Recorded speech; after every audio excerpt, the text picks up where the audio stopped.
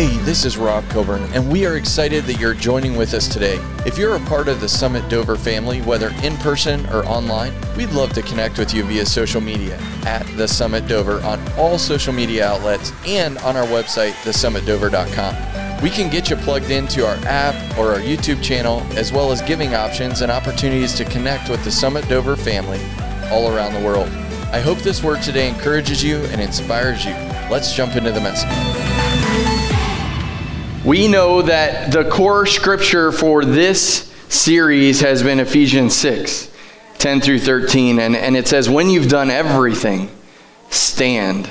We are in an hour right now where we are called as the church to stand in unprecedented times, to stand against enemies of God, and to speak truth, and to simply trust and never doubt.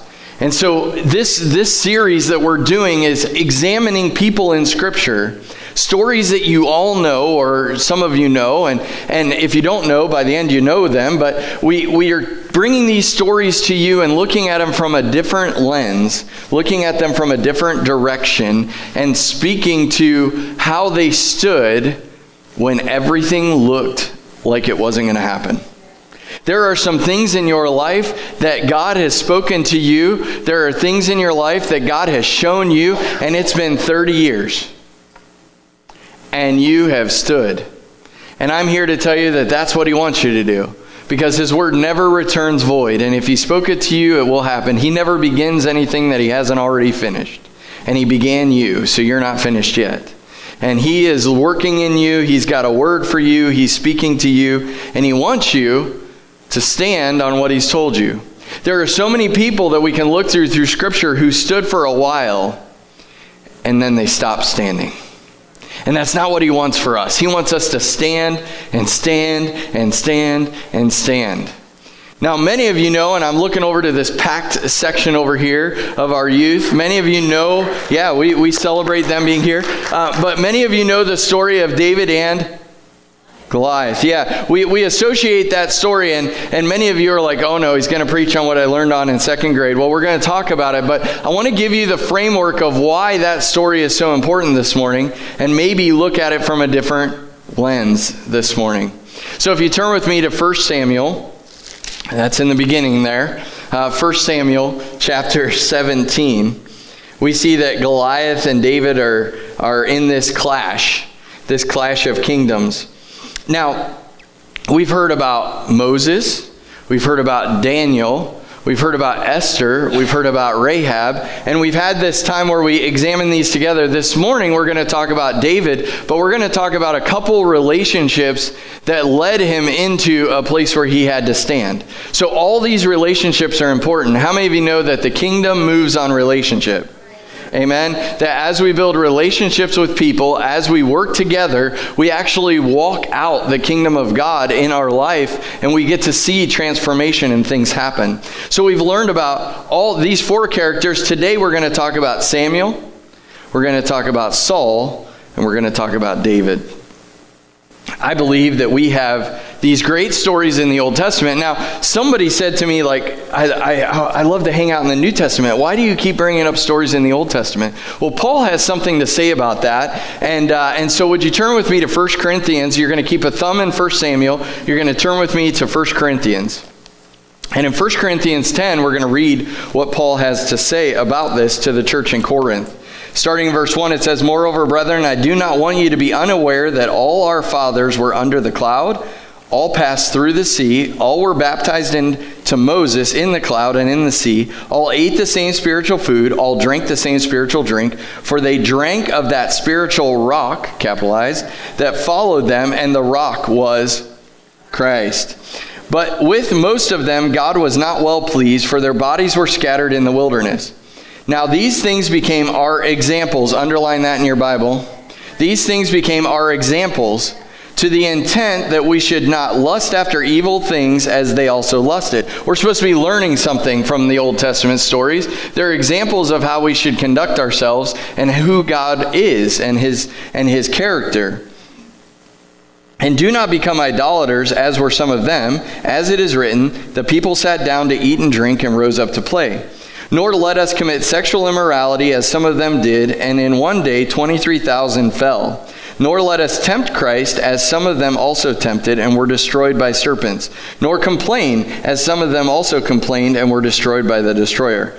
Verse 11, now all these things happened to them as examples, and they were written for our admonition, upon whom the ends of the ages have come. Therefore, let him who thinks he stands take heed lest he fall. So what he's saying here is all those stories that you learned in Good News Bears and all the other Sunday school classes and all the stories that you know from the Old Testament are there for your example so that you understand that God is a righteous God, number one, and that when you live a righteous life, you're in alignment with his kingdom and his call for you. And so we have to take those as examples. I love verse 12 where it says, let him who thinks he stands take heed lest he fall. We're talking about standing today, but what you're standing on is almost more important than standing at all. And so if you're standing on things that are not in alignment with who God has you to be, then you will fall. So this is saying, examine the foundation, make sure that what you're learning is truth, stand on that truth, and you won't fall as long as you stand.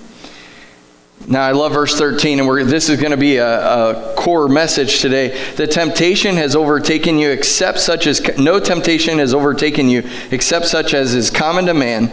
But God is faithful, who will not allow you to be tempted beyond what you are able, but with the temptation will always make a way for your escape, that you may be able to bear it. He always has an escape hatch for you. There is an escape hatch for you. These examples in the Old Testament, and we're going to talk about New Testament people too, and yes, but we cannot push off the old and say the Old Testament just doesn't matter. We're just going to focus on the new. Yes, we need to. We got a better covenant than the old covenant, but we need to use these as our example. And so that's what we're going to look at today. God's righteousness doesn't change, correct? We see in the scripture, he's saying, these are righteous things, these are unrighteous things. I'm going to stand here and hold righteousness as my banner. It doesn't change. It says right up there, Jesus Christ the same yesterday, today, and forever. He's not changing. His righteousness doesn't change. And that's why when we bow at the altar of the kingdom of self, truth changes because we're changeable. But when we are in his kingdom and we live in his kingdom and we are working to build his kingdom and we trust him, his righteousness doesn't waver at all. Now, if we're standing and our foundation is shaky, or some things that we brought in today don't match up with what God has for us, it's okay because he gives us a way to build it.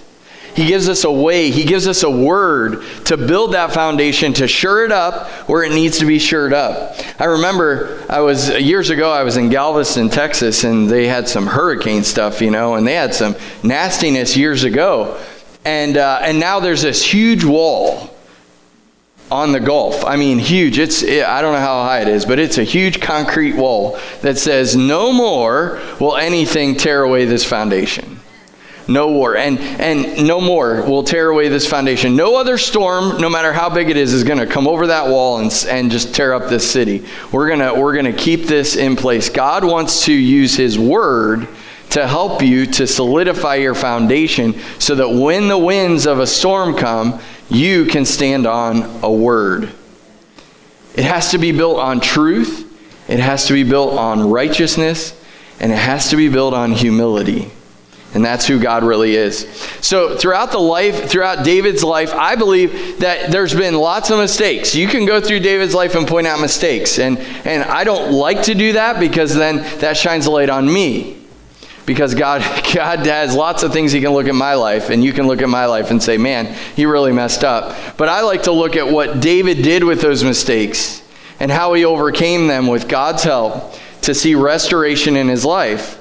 And if our foundation is on truth and righteousness and humility, we can overlook a lot of nastiness and see God coming through and pushing through. But when you consider David, I want you to consider this word. And to some, if you're looking at the negative in David's life, this word is going to seem really weird. But if you look at his life as a whole, I believe that David is the picture of loyalty. Now, you may say, well, he did this and he did that and all the different things that happened. He wasn't loyal to this person. He wasn't. But overall, I would say he's a picture of loyalty. He was loyal to Saul, who was trying to kill him. He was loyal. He could have done something about that, and he didn't. He was loyal to everybody on his level. When his friends were wanting to take him out, he was loyal. And he was loyal to those underneath him.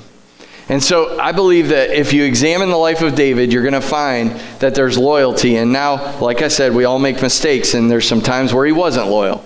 But we're going to stand on his loyalty. There are characters in the scripture that you resonate with. If you know the Bible, if you get in the Word, it is one of the foundational camps of our journey to the summit, that we're in the Word every single day. As you read the Word, no matter where you're at, if you're reading along in our devotion journal that you have, if you don't have one, we'll get you one. But if you're reading through there, you're coming across characters that somewhere inside of your spirit, the Lord trips you up and says, wow, you need to pay a little more attention to that person.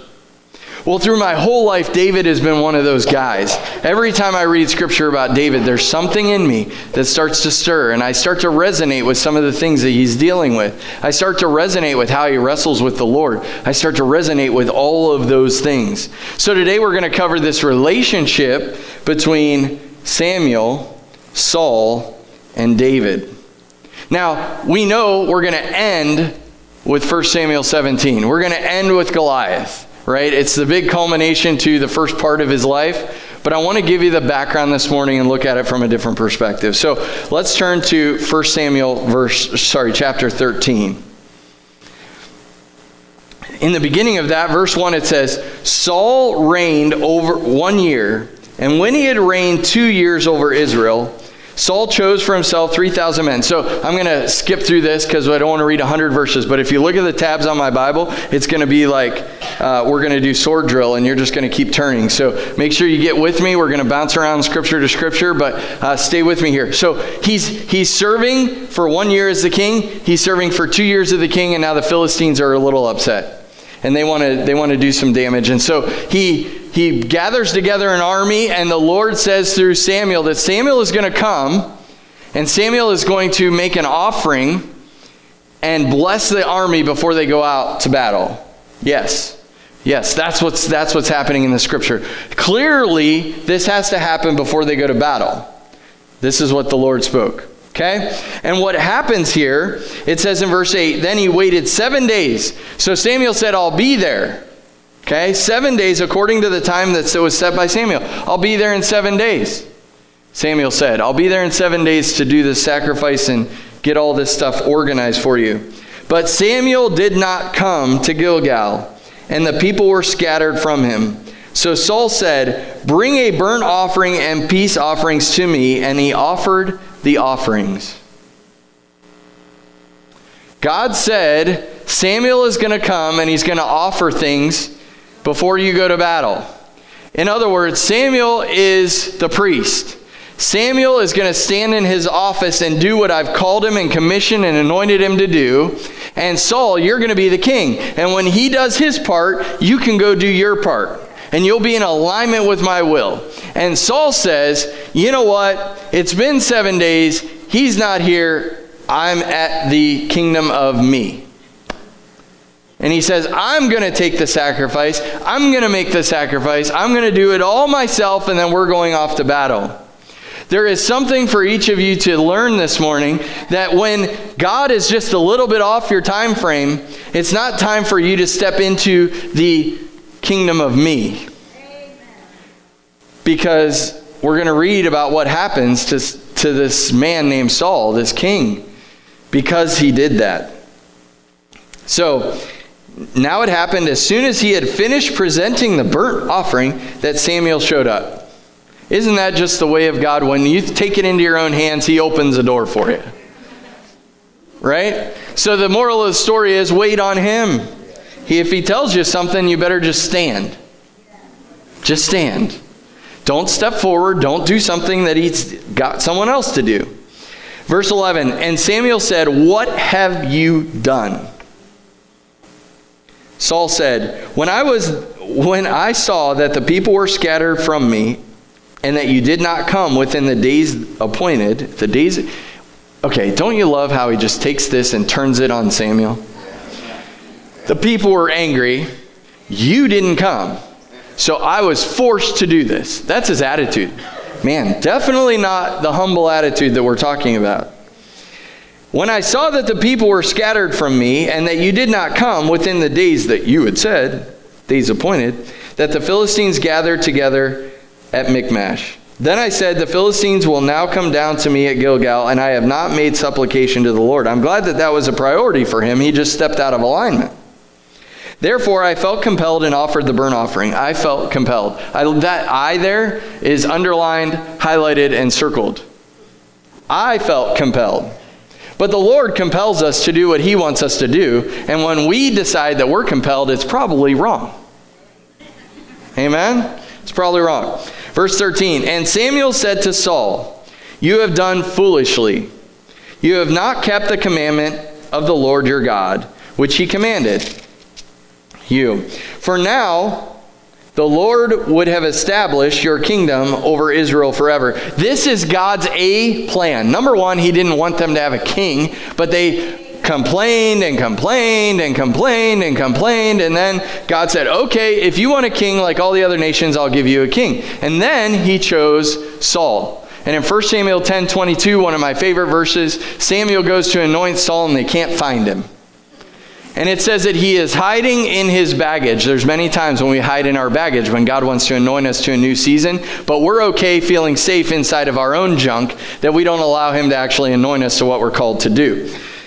But in this case, we know that the Lord chose Saul, and he said, at this point, you were anointed and your kingdom would go on forever. But you have left my kingdom and my will, and with that, this is what happens, verse 14. But now your kingdom shall not continue. The Lord has sought for himself a man after his own heart. And the Lord has commanded him to be the commander of his people, because you have not kept what the Lord commanded you. Wow, that's strong. Your potential, Saul, was that your kingdom would see no end. But because you stepped out and tried to do this deal on your own, your kingdom is over as of now. For I have called, he said, for God has called and sought after himself a man after his own heart. We know that that is David. Interesting. We know that. We know that. Everybody knows that David was a man after God's own heart. And it says it right here. But here is the most interesting part of this. You've got to know the timeline. So Saul was the king for 40 years. 2 years into his kingdom and his reign, he had this debacle. 2 years into his 40 years, he loses his kingdom. 2 years into 40 years, there's a word that says there's a man coming after my own heart. Now, when David was 30 years old, he took over the kingdom. There's 8 years missing in there. That means that this word about David, we know it's David because the same words after his own heart, right? The same word spoken in this moment was 8 years before David was even born. The destiny that God has over your life was put there before the foundation of the world, before you were considered in your mom's womb. He had spoken over you. And David didn't even know it. He didn't know it. And so he's born and he goes into this loyal life. Now I want to talk about loyalty for 1 second. Loyal life means he was the tender of the sheep. And he was taking care of his dad's sheep. And we know from chapter 17 that he took on a bear, right? We know that he took it on. And now I personally don't know if I was getting paid, $10 an hour to watch some sheep if I would really go after the one. Because my loyalty would probably be more to my paycheck than to my dad. But he was loyal to his dad and went after the lion and the bear and saved the sheep. There is something to be said for hirelings that won't stand in the test of time. There has to be an anointing and a call, because there's a tough battle that comes. And if you're not in alignment with what God has called you to do, if you're not standing in your anointed place, if you think it's about yourself, you will run in those situations. Hirelings don't make it in tough situations. And so we see that Saul this is stripped off of Saul. Now, can you imagine being a king for 38 years without the anointing to be king? That's got to be some tough deal. And I think if you read chapters 14, 15, and 16, you'll see that Saul had a rough time. Saul had a rough time. And so throughout this lesson, let's go to chapter 16 here for a second. Verse 1. Now the Lord said to Samuel, so go back, sorry, I'm going to just have to recap this. Because once Saul falls, Samuel has a pity party. And it goes on for a couple chapters here, where he's just sort of bummed, right? Saul's rejected as the king, things are going bad, all this stuff. Now, sometimes God has to take you out of that mentality and pull you up short. And that's what happens in 16 verse 1. It says, now the Lord said to Samuel, how long will you mourn for Saul, seeing I have rejected him from reigning over Israel? Samuel was a good dude. And God had to pull him up and say, listen, stop your moaning over this man who I have removed the anointing from. Stop. You need to step into what I've called you to do and not worry about all this other stuff. Sometimes we can get attached to people more than we can get attached to our call and be derailed in what God has called us to do. Not saying that relationships aren't the focus, because that's how the kingdom moves. But sometimes we can be so entrenched with people who fall that we start to fall too, because we're distracted by their falling. He says this, fill your horn with oil and go. I am sending you to Jesse the Bethlehemite, for I have provided myself a king among his sons. Now, to fill the horn with oil, it was an animal horn, and they would cap the ends, and then they would fill it with oil, and that's what they would use to anoint people. Well, we are called to be full of oil and anointing, and the way that we do it is in worship to the Lord. And so I just have to think that he started worshiping the Lord and getting his mind in the right place. Sometimes our oil is dried out and we come in and do our deal the same way that we always do. And God's saying, listen, take your focus off of all that. Focus on me and I'll refill your oil. And Samuel said, how can I go? If Saul hears it, he will kill me. Can you imagine this? Samuel now is commissioned to go and anoint a king while there is a king.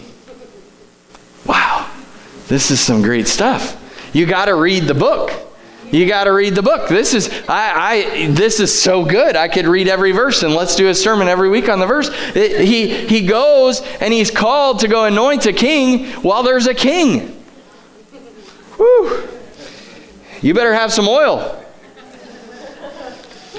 But the Lord said, we'll skip through some of that, and then invite Jesse to the sacrifice. They're going to have this deal.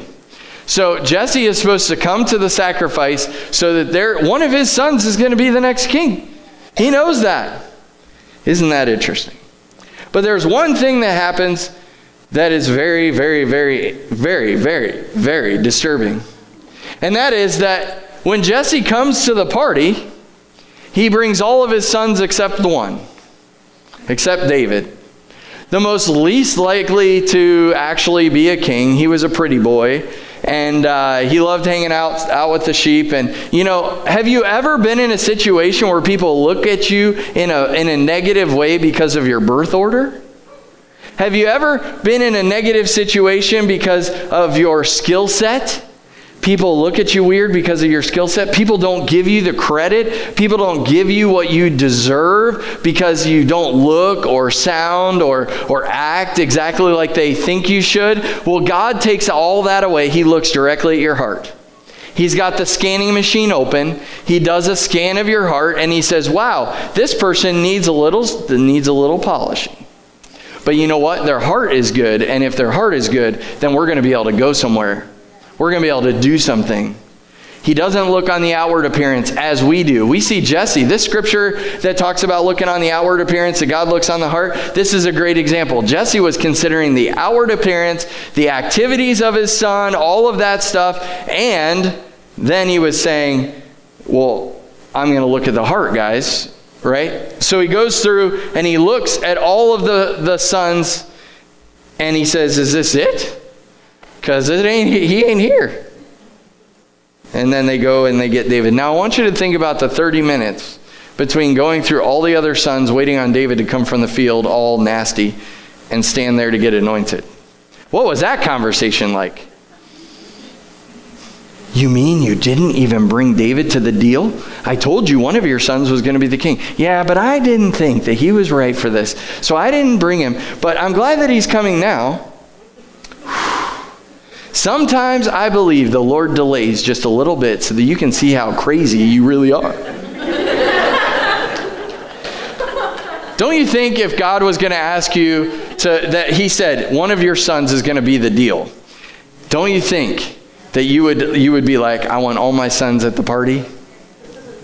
Yeah, but that wasn't Jesse. He was looking on the outward, not the heart. And David had a heart after God. Verse 13 of chapter 16.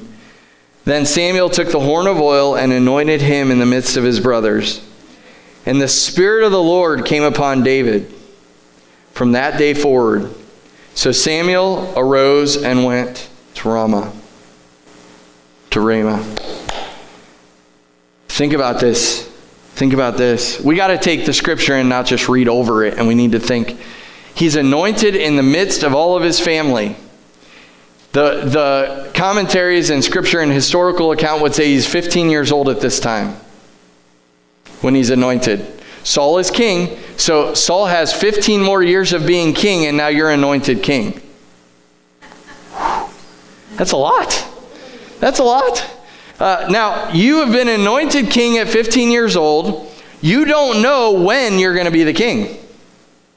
And, I love this part, and Samuel arose and went away. He did his job. He came and anointed you. Now he's checking off to go do something else. And you're now anointed king. What am I going to do now? Oh, I better go back out to the field. There are some of you that have been anointed to do something, and you have waited in the midst of all the family for a long, long, long time and never went back to the field and never worked out. He never would have been able to conquer what we're going to talk about in chapter 17 if he didn't go back to the field filled with the Holy Spirit. Sometimes, after your anointing, it takes a little bit of time to get things processed in your life till you're ready to go and do what he's called you to do. You may feel like you're ready to do it on day one. But the problem becomes, and I believe that this is worshiping at the altar of self, when we actually just get anointed and then we sit down in the family lounger chair and say, Lord, I'm ready. And he wants you to go out into the field, and he's got this crucible that you're going to go through that will shape you into who he wants you to be so that you can be the king. And oftentimes we know that part out there is a little ugly and it's a little dirty and all that stuff. And I don't know that I want to go through that. I want to be pristine whenever I come into ministry. Yeah, that's not what God wants. He wants you to go get tested and tried and find out if your heart was really the right deal. And so what happens after this? So David goes out into the field, and we're going through 5 chapters. I'm just giving my recap of them. He goes out into the field. He does what he's called to do. He's loyal to his dad, even though he's anointed to be king. There is a spiritual mantle on him. And he's out watching sheep. Saul, who the anointing has been removed from, let's clarify that. The anointing has been removed. he starts to go into depression. He starts to go just crazy. If they had mental institutions at this point, he would have been committed. He would have. He went crazy. And what happened? They were looking around for someone who could play the harp to bring calm to him. And what do you know? David knows how to play the harp. And in verse 21 of chapter 16 it says, "So David came to Saul and stood before him, and he loved him greatly, and he became his armor bearer." Now, pause for a second. We're going to be David for a second here. David is anointed to be king. And he goes in and serves the king. He humbles himself and serves the king, even though he is walking in his anointing, and he becomes his armor bearer as part of the crucible. We must die to self to live for him. I can't, reading these, I try to put myself in that situation. I don't know. I can't answer it, but you need to look into it too. So he was 15 years of being anointed before he actually became the king. So, let's go back. Saul loses his anointing, and David, 8 years before he's born, this word is spoken out that God has called him to come. I want to take you to some other verses. Galatians 1:15, Paul says this, "But when it pleased God, who separated me from my mother's womb and called me through his grace to reveal his Son in me, that I may preach him among the Gentiles, I did not immediately confer with the flesh and blood." And it goes on there. But Paul had the same experience. He was called before he was born. Jeremiah says this in Jeremiah 1:4 and 5, "Then the word of the Lord came to me, saying, Before I formed you in your mother's womb, I knew you. Before you were born, I sanctified you. I ordained you a prophet to the nations." Man, these people that we look to in Scripture, their destiny was set before they ever touched the planet Earth, and yours is too. Yours is set. It's ready to go. God has called you to some great things. Now, do you think that David ever understood that fact, that it happened prior to? Maybe I didn't get it the first couple times I read it, but he does get it. Because if you turn to Psalm 139, it says this, verse 13, "For you formed my inward parts, you covered me in my mother's womb. I will praise you, for I am fearfully and wonderfully made. Marvelous are your works that my soul knows very well. My frame was not hidden from you when I was made in secret." David came to the understanding as he walked out his destiny that that destiny was there before he was ever thought of. As you begin to walk out the destiny that God has for you, you will begin to understand the things that were alignment before you ever hit the planet. And you'll be encouraged in that walk. You'll be encouraged in that walk. The Lord must reveal to each of us in our walk toward our destiny a revelation of who he said we were before we were ever born. When you are struggling with identity, it's because you don't know what was said before you were on the planet. There's this whole identity crisis in the world. By the way, when it says woman, that means a wombed man. That means that you can't be a woman without a womb. Sorry, just got to say that. But there's this whole identity thing going on in the country, in the world. There's this whole identity push, and it's because we don't know. There's millions and millions and maybe billions of people that don't know that before they were ever born, their destiny was set. Their destiny was set. If you knew that your destiny was set, you wouldn't be struggling with all these things. If you knew who set your destiny, you wouldn't be struggling with all these things. By the way, the womb thing was from Genesis. Called a man and wool man, which means a wombed man, which means that you have a womb. Seems black and white to me, but I'm an 8 on the Enneagram and everything's black and white to me, but okay. So your destiny was set in place before the foundation of the world, but your anointing comes when you're on the earth ready to walk something out. Your anointing does not come until your heart is in alignment with who he's called you to be. I'm going to say that one more time. Your anointing doesn't come until your heart is in alignment with who he wants you to be. David was 15 when his heart came into alignment and he was anointed to be king. There was some work that had to be done. Man, if I had to make choices like that again, I would change a lot of things that happened before I was 15. But he wanted his heart to be in alignment with what God had spoken over him. It takes time. Sometimes it takes a lot of time, but between the time you're anointed and the time that you actually step into your office. Think about it. Moses, 40 years. 40 years from the time that he started doing what God said to do, and then another 40 years in the wilderness. It's a lot. David was 15 years from his anointing until he first actually stepped into his office. David was so insignificant to those around him that his dad missed him. But he wasn't insignificant to the creator of the universe. The creator of the universe knew him before you ever was. He knows you. He knows how you're going to fail. He knows how you're going to succeed. And he's okay with all of it. I want to go back to a point that I made real quick. That Saul was God's first choice. He was plan A.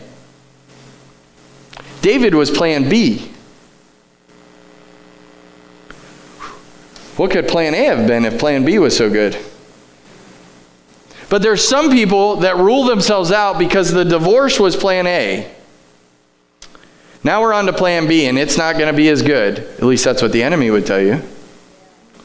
But plan B can be better than plan A because it takes your heart and it says, hey, I know that I've made mistakes. I'm humble now. And plan B is going to be greater than plan A because, you know what? I'm a different person. But if you begin to rule yourself out as the plan B, then you're never going to see the destiny that God has for you. See, he can take those things and he can make them into what he wants to have happen on the planet.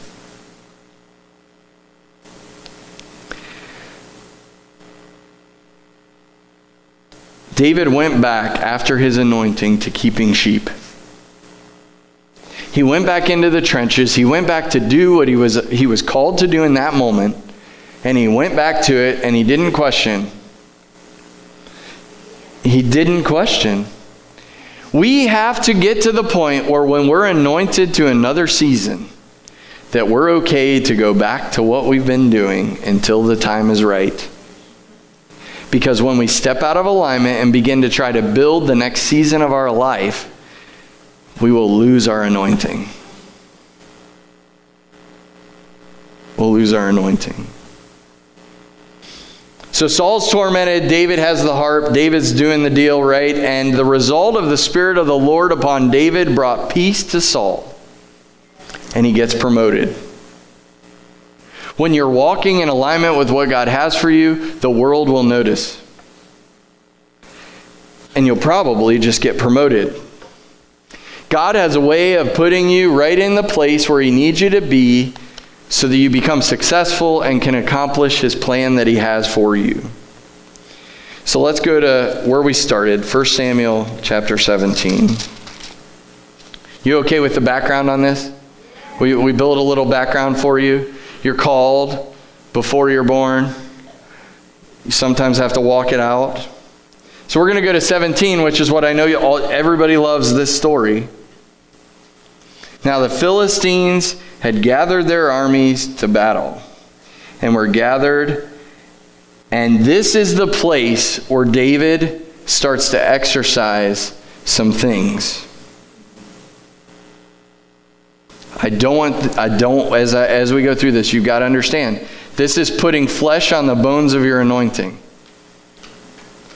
You've got to catch it. The Philistines stood on a mountain on one side and Israel stood on the mountain on the other. Verse 3, the champion went out, right, of the Philistines named Goliath. Now, it says 6 cubits and a span.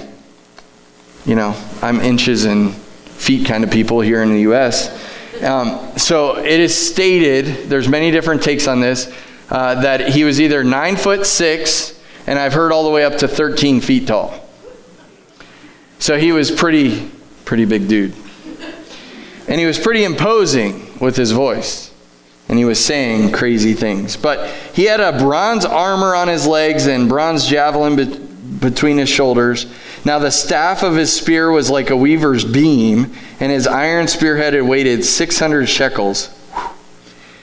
And the shield bearer went before him. He even had to have somebody carry his shield. It was so big. He was like, yeah, you go do that. Okay. Then he stood and cried to the armies of Israel and said, why have you come out to line up for battle? I love this because the enemy speaks this to you every single day you wake up. Why did you wake up again this morning? Why are you doing this again this morning? I thought I dealt defeat to you yesterday. Some people pull the covers back over and go back to bed. And they don't do it. Am I not a Philistine? Yes, you are. We'll find out what that means. And you, the servants of Saul, choose a man. I gotta stop. And aren't you the servants of Saul? Well, if they were really living in what God told them to do, they would say, no, we're not servants of Saul. Are you kidding me? No, we've got another leader who's a little different than Saul. But they didn't, and sometimes we don't, so we won't condemn them for that. Choose a man for yourselves and let him come down to me. If he is able to fight with me and kill me. I like how David skipped the fight with me part and just killed him. If he is able to fight with me and kill me, then we will be your servants. That's probably why they ran. Because they didn't do, David just skipped over the fight with me part and just killed him. And then they said, you didn't hold up your end of the bargain, we're out. But if I prevail against him and kill him, then you shall be our servants and serve us. And the Philistine said, I defy the armies of Israel this day. Give me a man that we may fight together. So Goliath is taunting them. The enemy will taunt you if you give him space in your ear. If you give him space, he'll do it. If you don't give him space, it's just this murmur out there. And the Philistine said, I defy the armies of Israel this day. Give me a man whom we might fight together. When Saul and all Israel heard these words of the Philistine, they were dismayed and greatly afraid. Now David was the son of the Ephraimite of Bethlehem, Judah, whose name was Jesse, and who had 8 sons, and the man was old and advanced in years in the days of Saul. Okay, so he's the youngest. Dad's getting older. Dad's got some care for his sons left. Even though I missed you before, I'm speaking to you now, David. The 3 oldest sons of Jesse had gone to follow Saul into battle. The names of his 3 sons that went to battle were Eliab, the firstborn. Next to him, Abinadab, and then Shammah. David was the youngest, and the 3 oldest followed Saul. But David occasionally went and returned from Saul to feed his father's sheep at Bethlehem. And the Philistine drew near and presented himself 40 days, morning and evening. He's not going to stop yelling at you. He's not going to stop trying to stop you from your destiny. He's going to continue and continue and continue until you deal a blow to him. Then Jesse said to his son David, take now for your brothers an ephah of this dried grain and these 10 loaves, and run to your brothers in the camp. And carry these 10 cheeses to the captain of their 1,000, and see how your brothers fare, and bring back news of them. Now Saul, they didn't have texting back then. We don't have instant message. You're like, oh, they're good, Dad. We're all set. So you had to go back, okay? Now Saul and they, all the men of Israel, were in the valley of Elah fighting with the Philistines. So David arose early in the morning, left the sheep with the keeper, and took the things, and went as Jesse had commanded him. His dad said, do something, he did it. Man, that's just like respect. It's like respect. We got to have some of that anymore. And he came to the camp as the army was going out to fight and shouting for the battle. For Israel and the Philistines had drawn up in battle array, army against army. And David left his supplies in the hand of the supply keeper and ran to the army and came and greeted his brothers. I want to hold this to you before you. In 1 Samuel 10:22, they go to anoint Saul. He was hiding in his bags. David gets to the battlefront. He doesn't even give the food to the people he's supposed to. He sees somebody who will carry his junk. He hands it off and goes to do what God's called him to do. There is something significant about stepping out of your junk and leaving it for another day. Because the more you hold, the less you can fight. And David left his supplies in the hands of the supply keeper, ran to the army, and came and greeted his brothers. Then as he talked with them, there was a champion, the Philistine of Gath, Goliath by name, coming up from the armies of the Philistines, and he spoke according to the same words. So David heard them. The enemy will never hide his agenda. He'll just speak it out. So if we do actually give him an ear, we have a game plan. And all the men of Israel, when they saw the man, fled from him and were dreadfully afraid. Okay? So the men of Israel said, have you seen this man who's come up? Surely he has come up to defy Israel. And it shall be that the man who kills him, the king will enrich with great riches, will give him his daughter, and give the father's house exemptions from taxes in Israel. Then David, verse 26, this is the kicker. Then David spoke to the men who stood by him, saying, what shall be done with a man who kills the Philistine and takes away the reproach from Israel? Highlight this part. For who is this uncircumcised Philistine that he should defy the armies of the living God? Now, how many of you have read that?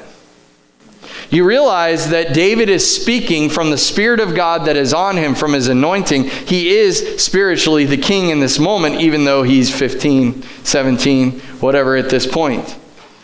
He is speaking truth about a covenant that the rest of the army is wearing on their skin.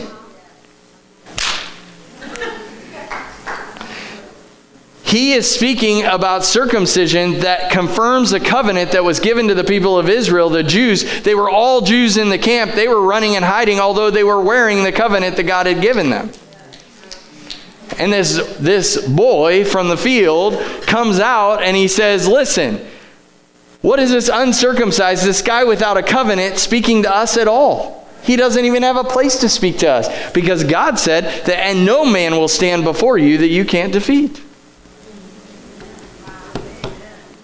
So the man standing in his anointing, even though he didn't have the position, was speaking truth that the rest of the army didn't even understand. My encouragement to you is, when you're anointed to do something, go stand anyway, even if you don't have a position.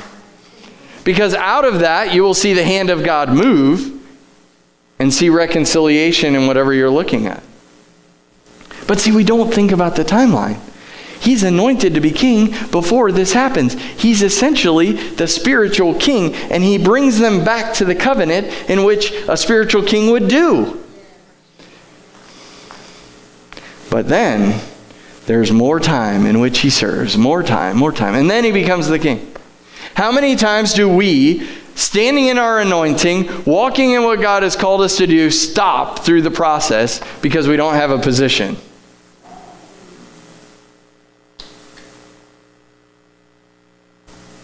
Your anointing and your gift will make room for you if you're willing to embrace it and not apologize for it.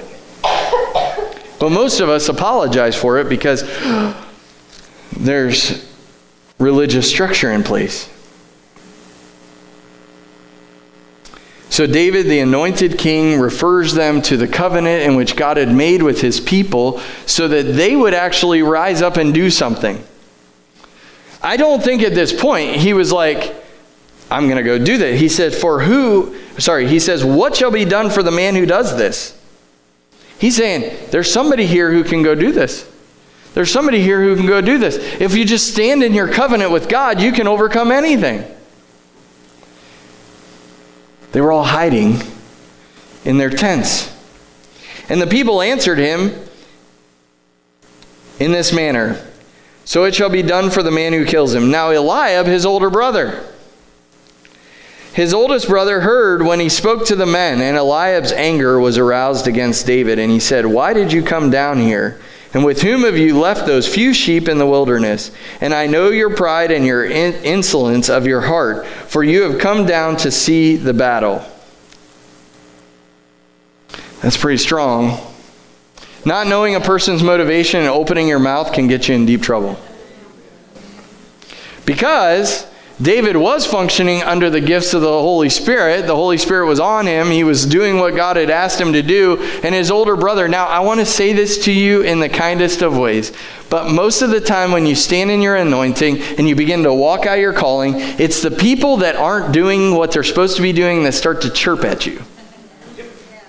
When you actually rise up and do what God's called you to do, it's the lazy ones that are going to say, oh, you shouldn't be doing that. You don't have the position yet. Those religious spirits just need to be cut off, cast away. So his older brother says, listen, you're just a punk. You don't get it. We're here to fight a battle, and this guy's really bad, and you just don't get it. You're here with a wrong heart, my friend. Go back with the sheep. Don't ever be in that position. Don't ever speak against somebody's anointing. Respect the anointing, even if there's no position, and just roll with it. You'll be much better off in the long run. Because when David actually slays Goliath, the army rejoices. They rejoice because David did it, but they rejoice because they know they're saved now and they're not going to be slaves. But I can guarantee in his heart, Eliab's heart, he was like, man, I missed it. Can't take those words back. It's the old toothpaste thing that we tell our kids, right? Once it's out, it ain't going back in. He condemned his brother for his brother's actions without understanding his brother's anointing and call. May we never, never do that. But may we stand in what he's called us to do. May we stand in what he's called us to do. Now, we could go further in the story, but we're going to leave that for another day. But I wanted to give you the background of this. I wanted to look at this from a different perspective. Because God has a call upon each of your lives. It was given to you before the foundation of the world. It was written in a book. It says in Psalm 139. Psalm 139, I'm going to read it again. And as I do, if the musicians would come, you can turn the lights down. If everybody would stand, that would be awesome. Some of you don't believe this scripture. Some of you have never understood this scripture. And today is a day for transformation in your life. There's one thing I know about David. When he was in turmoil, he went to worship. When he was in turmoil, he went to the harp and he started using the gift that God had given him to encounter the presence of God.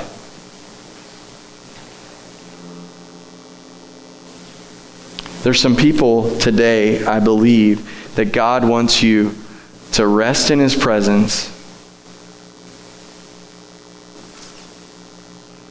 to refill your oil, because he's called you to some great things. Psalm 139 verse 13 says, "For you formed my inward parts.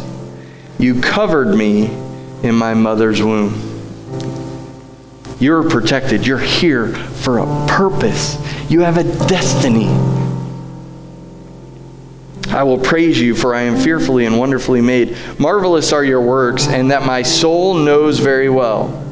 My frame was not hidden from you when I was made in secret and skillfully wrought in the lowest parts of the earth. Your eyes saw my substance being yet unformed. He knows you. He knows you. You may not feel like anybody on the earth knows you. No one understands you. Your parents don't understand you. Your kids don't understand you. Your grandkids sure don't understand you. But he knows you. He knows your substance. And he's okay with your brokenness. He doesn't care if you're on plan Z. He's okay. He loves you. Your eyes saw my substance being yet unformed, and in your book they were all written. The days fashioned for me, when as yet there were none of them. The book of life that God has written over you is something you need to be accustomed to. I'm sure that David, when he was out in the field, he was worshiping the Lord. He was engaged with this, and he was discovering with God in the secret place what this walk looked like, what the pages of this book might be. And the one thing that I know that he came to was that he knew that God was good every time. Every time. And what was Goliath screaming? God isn't good. He was screaming that their covenant wasn't going to happen. And the people believed it. It's time to silence the voices and speak to the storm and stand on a covenant that God has made with his people. So, my prayer for you today is that the book that God has written for your life, you begin to read it. That you begin to engage in that process. That when you don't know what the next turn is, Samuel was standing there and saying, I am so distraught. Saul messed this whole thing up. And God said, listen, fill your horn with oil. So I just want to worship for a minute. I want you to lay down those things that have stopped you from standing in the covenant with God. Lay them down this morning. Pick up that covenant, hold it dear. Begin to read the book, the Constitution for your life, and the book that he's written for you. Because many of you have not achieved your destiny because you stopped in the process because there was no position. Ooh, receive that. That went right through the room. You've stopped working in your anointing because you haven't seen the opportunity for a position. And it's not about a position. It's about a heart posture. Well, Father, today as they sing one verse of something, Lord, I ask that you would invade this place, that you would convict hearts, that you would move on people. Lord, that if there's anyone here that this has all gone over their head, they've heard a story about David and Saul, but they don't know what this means. It means you are the God of salvation. You are the God of deliverance from every trial, and you're good. You're a man of your word, and we thank you for that. We praise you, Lord. We thank you, Lord. Come have your way in this place. In Jesus' name. Pour it out.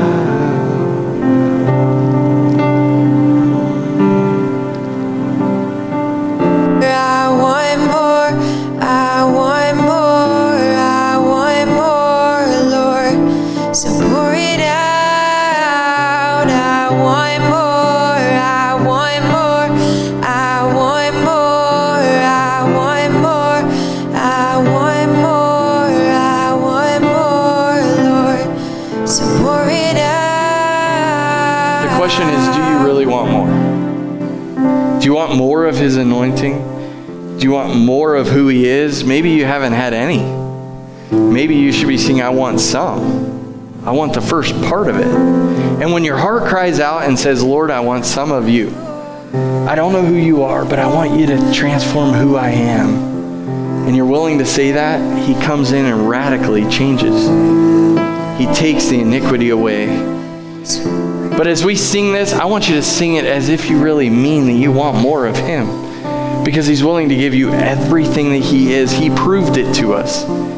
He proved it to us on the cross, doing it in joy because you would receive it today. Come on. I want more, I want more, I want more, I want more, I want more, I want more, Lord. So pour it out. I want more, I want more, I want more, I want more, I want more, I want more, Lord. So pour it out. Therefore, take up the whole armor of God, that you may be able to withstand in the evil day, and having done all, stand. Father, we thank you for your presence in this place. We thank you that you want to be with us. Lord, we thank you that when we make you a priority, you're always there. Lord, I ask that the anointing that is upon every person here, that they would begin to stand and not apologize for what you've called them to do in this hour. Lord, may we not make this about our own choices or our own self and walk away from the anointing, but Lord, that we would stand in your presence. We worship you. We thank you. We want more every single day. Pour out more. Louder than the enemy cries, may we feel your rumble inside of our hearts, that we would know you more every single day. We thank you, Lord. We thank you for truth. We thank you for humility, and we thank you for your righteousness that makes us whole, that we can stand in the storm and declare your covenant truth with us. We give this to you in Jesus' name. Amen.